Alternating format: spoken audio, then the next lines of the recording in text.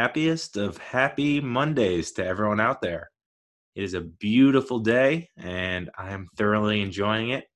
Although I'm having trouble in general thinking of the best intro. I like alliteration, so I usually use the same letters a lot, but I haven't found something that fits me appropriately, and I think about it too much because it's 5 to 10 seconds in the beginning, but at the same time it can be like your catchphrase, and it can be basically a defining moment of what people are expecting when they come into your podcast. So like when you greet someone at your house and they have a really nice door, you're like, oh, this guy knows what he likes and I know what I'm going to get. If you have like a neon pink and teal blue door, this guy's going to be fun. That's what I want. That's what I want you to feel like when I greet you. I want you to look at me and see a teal and neon pink door that you're entering into, and then I'd hug you at the door. I'd bear hug you. Only if you're okay with that right now, because obviously people don't want to be hugged right now. So eventually I'll hug you, or I'll air hug you. I'll hug you from like 10 feet away, mental hug. And so I slept great last night. Unbelievably, I got to bed at 3 a.m., which is crazy. That's like going to bed at 7 p.m. or 8 p.m. for a normal person. And I think it's because I finally finished The Wire season 4. I was on a Wire kick, and I've ripped through seasons 2 through 4 in the last couple weeks. And season 4 always brings me down. It's super depressing.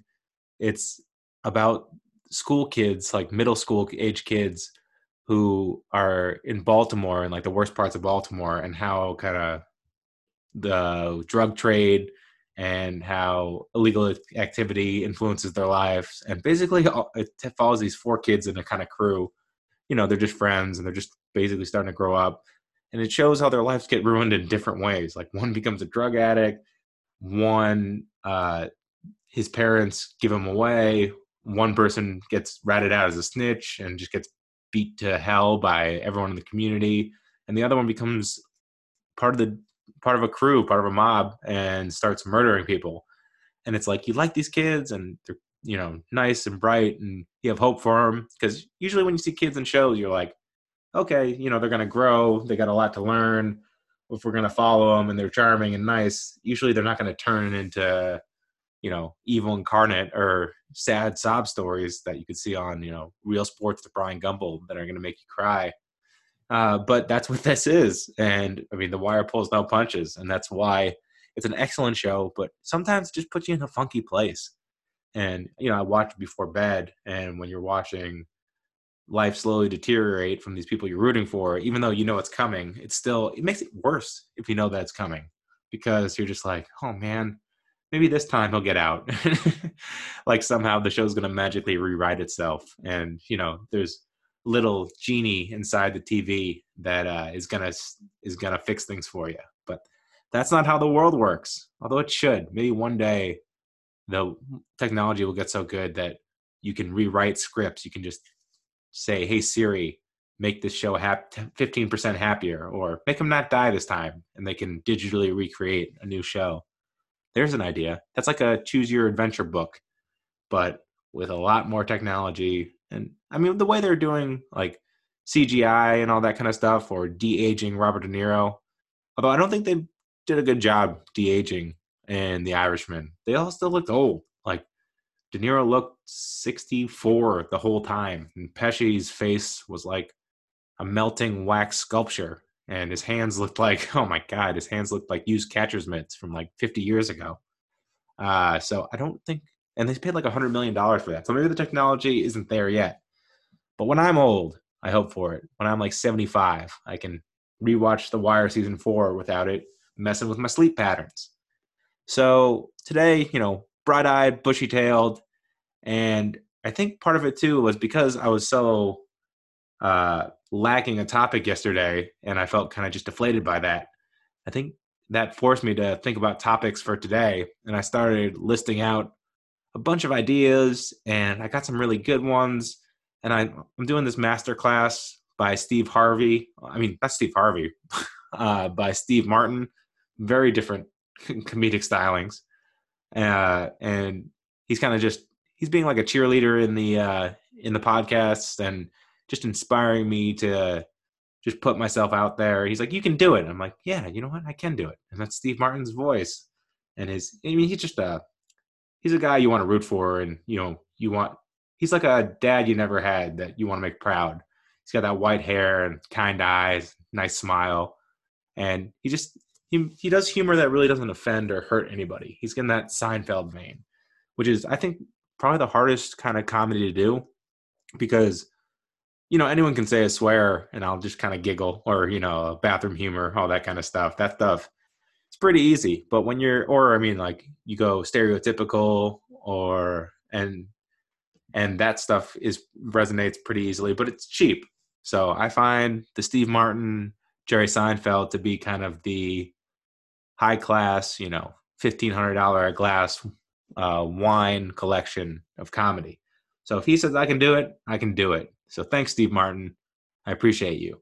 So what is this excellent topic? Well, I watch a gross amount of TV. I think I always have. I remember when I was like 5 years old, and I would sit in the downward dog position with my butt in the air and just stare at Mork and Mindy or Nick at Night and just kind of consume TV at a absurd level. I can do 8 to 10 hours a day standing on my head. Some shows that I love more than others, I can listen to them via my Bluetooth headset and don't even need to see the show. I just need to hear it. And it's just a warm blanket of reassurance about something that I enjoy and just makes me happy. And so I picked one of the shows that I love nearest and dearest, and that would be not The Office. I was going to say The Office, but that is one of them. That's one of my top three. But I was going to say Parks and Rec. And I was like, what makes Parks and Rec so great? And my initial knee-jerk reaction was a certain character. And that certain character kind of I found him to be the best non-centralized character in television history. When I was racking my brain and trying to think of someone better, I couldn't. So today I'm going to talk about Ronald Ulysses Swanson. First of all, Ulysses as a middle name. I mean, my God, that I just grew some extra chest hair and I need a whiskey right now. So if you haven't seen the show, it's taking place in Pawnee, Indiana, a made-up kind of middle America town where everyone's a little overweight. Well, a lot overweight. They're actually, I think, the fourth fattest town in North America in the show, and they make fun of it a bunch.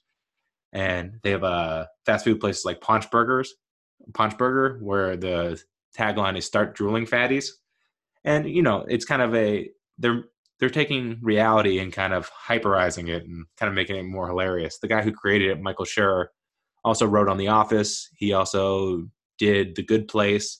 And he's also, fun fact, he's Mo on The Office, Dwight's, Amish cousin with the beard. So pretty funny guy. And I think he's from Ann Arbor too, which is my town now. So yay for him for being from an awesome place. And maybe we have some more common ground. I like to think so, because you want to have common ground with your heroes. But so back to Ron and back to the show. So it takes place in the Parks and Recreation Department, obviously, in Pawnee, Indiana. And it's the idea of the show basically is these kind, wonderful people who run that department, but are really, really mean to each other. That's kind of how Michael Schur kind of described it, that it's all these people with very stark, very different personalities.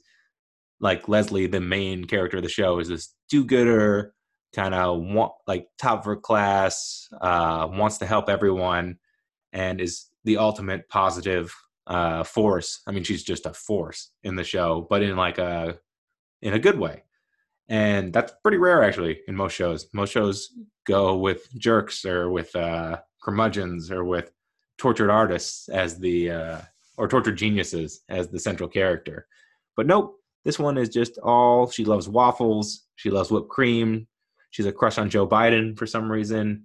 She's like a nerd, a political nerd who wants nothing more than the honor of serving the public and helping her town. Getting choked up just thinking about it. Just good stuff. And she kind of just resonates in this positive way. I said positive a lot there. What else can you say around positive? I need to look up my thesaurus. I need to work on my word game. because there's definitely other words for positive, but that's all that's coming to my brain right now. But anyways, the other characters in the show kind of work with her, and she's the deputy of the Parks and Rec department, and her supervisor is Ron Swanson, who is just the manliest man you've ever seen on screen ever. And usually that would be saved for a drama, you know what I mean? Like for something more intense, you'd have kind of a hard smoking, hard drinking cop who doesn't play by the rules, you know, a David Caruso, a character from The Shield, a, you know, Lethal Weapon kind of vibe kind of guy, you know, who has a six shooter and shoots first and asks questions later and has a bad divorce but loves his kids and wears leather jackets and smokes Marlboro Reds. But somehow on this show, the director of a small town Parks and Rec department is the red-blooded, most American person on the face of the earth. And I mean, and he's funny too. I think it's because he bounces off everyone else. He's just this man of few words. He's got this physicality to him. He has the best mustache I think I've ever seen. I mean, that thing has its own zip code. It's in the Sam Elliott kind of realm of perfection. It's got that caterpillar, but it's curving on the sides, and it goes with the expressions of his lips. And when he's scowling, it's almost like the mustache is scowling with him. It's like it makes his face the definition of what like a 1920s boxer would be. Just very, very old school masculinity. And he's got this perfect thick mop of hair in this kind of side part, but gelled up. And, you know, it looks like a 1950s, 60s haircut. And they discussed later that he gets his haircut every 3 weeks for $8 by this barber named Sal. And it just fit to his character. And I think that's what I enjoy most about deep diving into television characters. You get to know them. You get to know little intricacies about them, and you grow with them, and they're in your house. You know what I mean? It's not like I went out and saw a movie. It's like, no, once a week, Ron Swanson got to hang with me in my house as I watched him and laughed, and then got to get involved in his life. So what else and he's probably like 6 foot tall, maybe 210 pounds, like a little overweight. He's got kind of the dad bod, like a little bit of extra mustard around the hot dog in the midsection. But he's got like muscular shoulders. He's got some nice arms, but not in a high workout kind of way, but in my physical activity is woodworking and lovemaking kind of way. And he looks like he's a carnivore. I mean, looks like there's no carrots in his diet. You know what I mean? He looks like he injects himself with meat and animal blood, which, I mean, we find later he kind of does. So his hobbies include, I mean, he's a master woodworker. He can make a canoe in like a night. One night when Leslie Knope tells him he shouldn't drive home because he'd been drinking too much, he goes home and he uses a bandsaw and makes a giant harp for 5 hours to just spite her, to show her like, hey, you know, I wasn't too drunk. I made this beautiful item. So screw you. And he's just ultra competitive. And, you know, if you tell him that he's wrong, he doesn't ever change his opinion, really. He's a stone wall. He feels kind of like a Civil War general, which I'm probably subconsciously getting from the Ulysses in his name. And that I just watched that History Channel documentary on Ulysses S. Grant. And that was just eye-opening about how someone came from nothing and just ended up being the president. And he has that kind of similar beard and gruff to him, and, you know, hardworking doggedness and bulldog nature that Ron has. So maybe, I'm sure they did that purposely. I can't imagine that they did it otherwise. But maybe next time Michael Schur's in Ann Arbor, I'll ask him, because that's my neighbor. I wonder if he has a house here, or if his parents live here. I'll track him down. I'll do a little web investigation to become stalkery, but in like a fan way. Although, no. Nah, I mean, I'd be pretty creepy. I mean, I'm a 6'5" guy with colorful tattoos all over my arms and legs. If I go to his house, I'll probably get the cops called on me. So let's not do that. So his hobbies, I mean, he's a master woodworker, like I said. He can do anything with metal. He can, I mean, he can create anything basically in his home craft shop. And it's just like for one of the cults in town called the Reasonableists, they use flutes for one of their rituals. So he sells flutes for $110 a pop that he makes uh, in his woodworking shop. Or once they needed rings for an impromptu wedding, and he used a lamp sconce and melted down the rings in a waffle iron. And he's just like, people who buy things are stupid. So I mean, that's the kind of intensity and kind of do-it-yourselfness that he's got going, and you love the guy because he's kind of that reserved Western hero, that Clint Eastwood gruff exterior. You want him to like you know, because he doesn't give you much. And I think all the other characters on the show kind of do that too. So I mean, they want Ron to like them, and Ron could care less. I mean, Ron just wants to be left alone in the woods, and I mean, that's ideally. I don't think you ever see his house, which is pretty funny. Everyone else, you see their houses, you get a view of who they are. But with Ron, he's just ultra private and just doesn't want anyone to know where he is, or I mean, how much money he has. It's kind of crazy. He mentioned a few times that he got all his money into gold. And first of all, I love that. Just don't trust the government. He's a libertarian. He thinks that taxation of any kind is ridiculous and unfounded. And he's not opposed to getting on a soapbox and telling you how he feels about that stuff. And so he has this crazy amount of wealth. Like when he has to make his will, he writes down a ballpark number of how much money he has, and the lawyer almost falls over in his chair. And so I mean, it's pretty funny that he's closeted wealth, even though he drives a '93 Buick, and he buys, I think, $100 worth of $40 worth of clothes a year.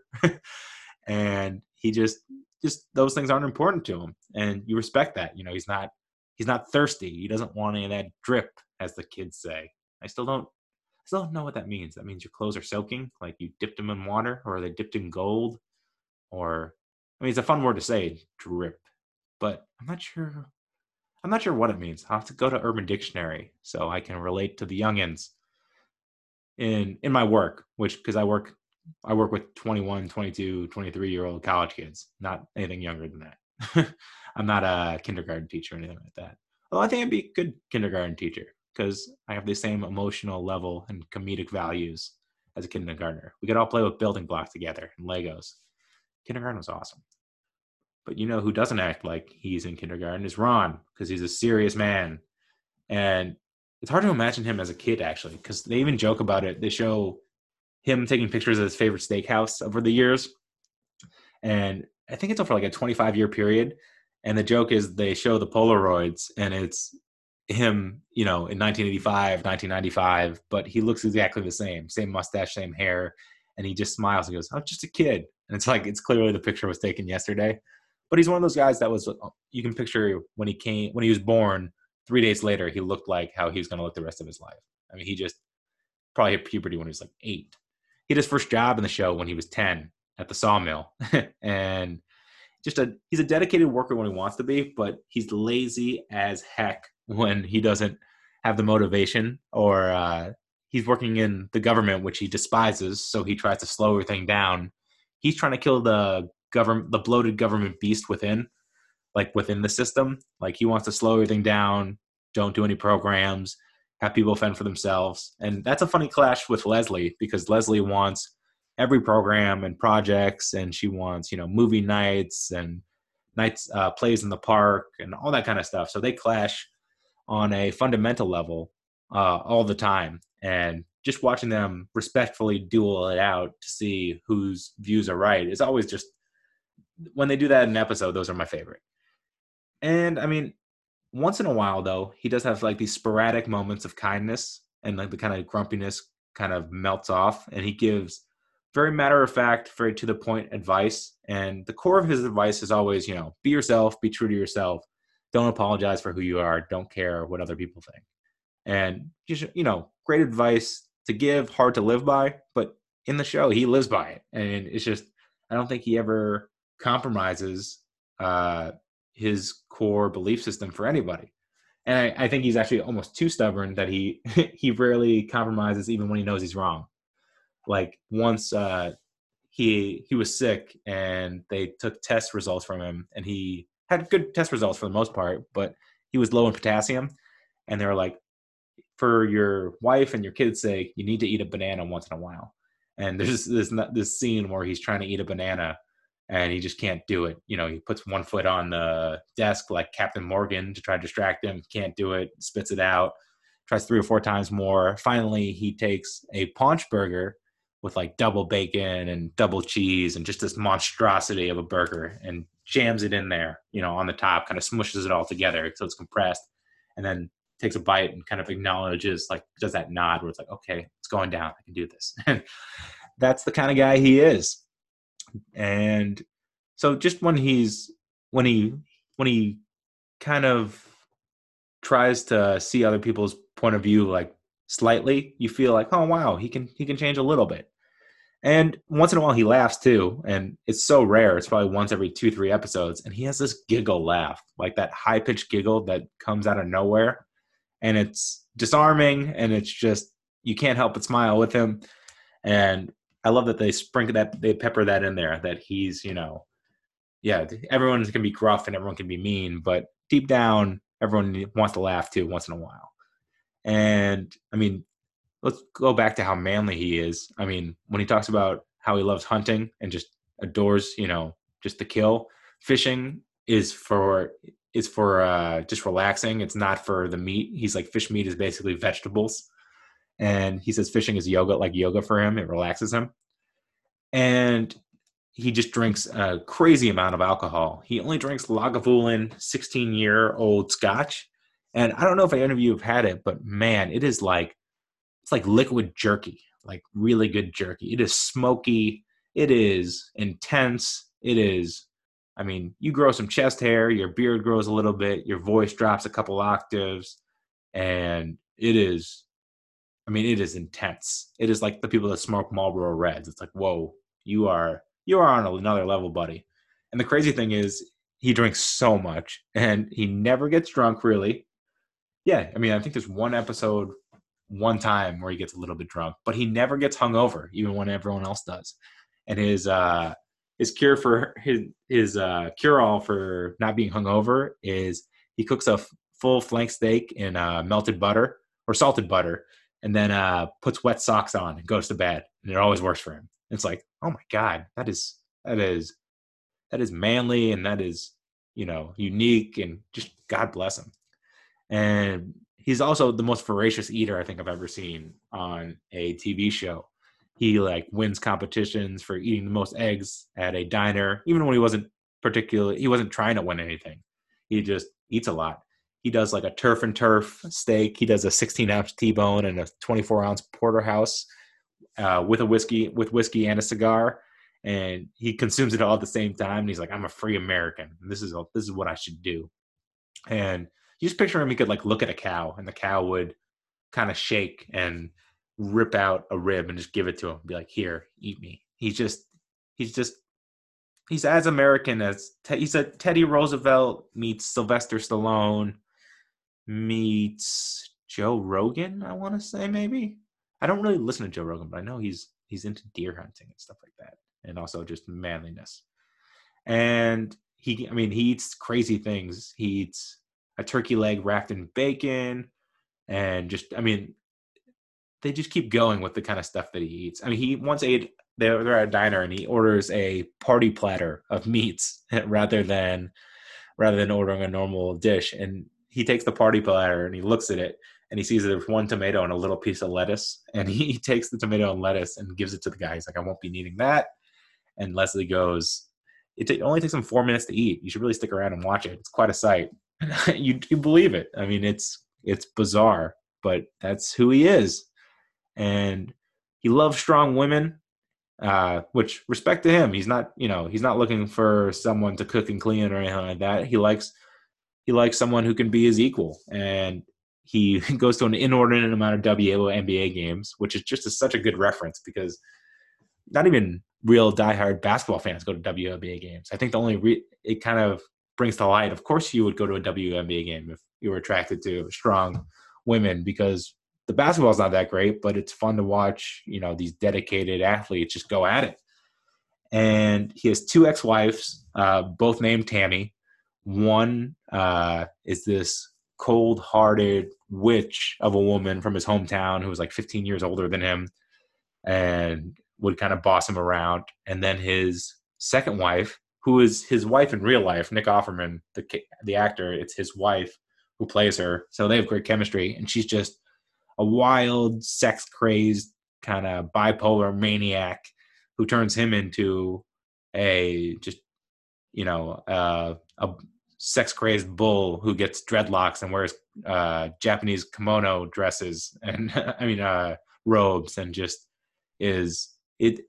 both of them kind of shake him to his core. So it's good to know that, everyone, even this rock solid person who has great fundamentals and foundational beliefs and believes in himself and is confident and complex, that even he can be shaken by a relationship. So it's like, whew, okay, no one's perfect.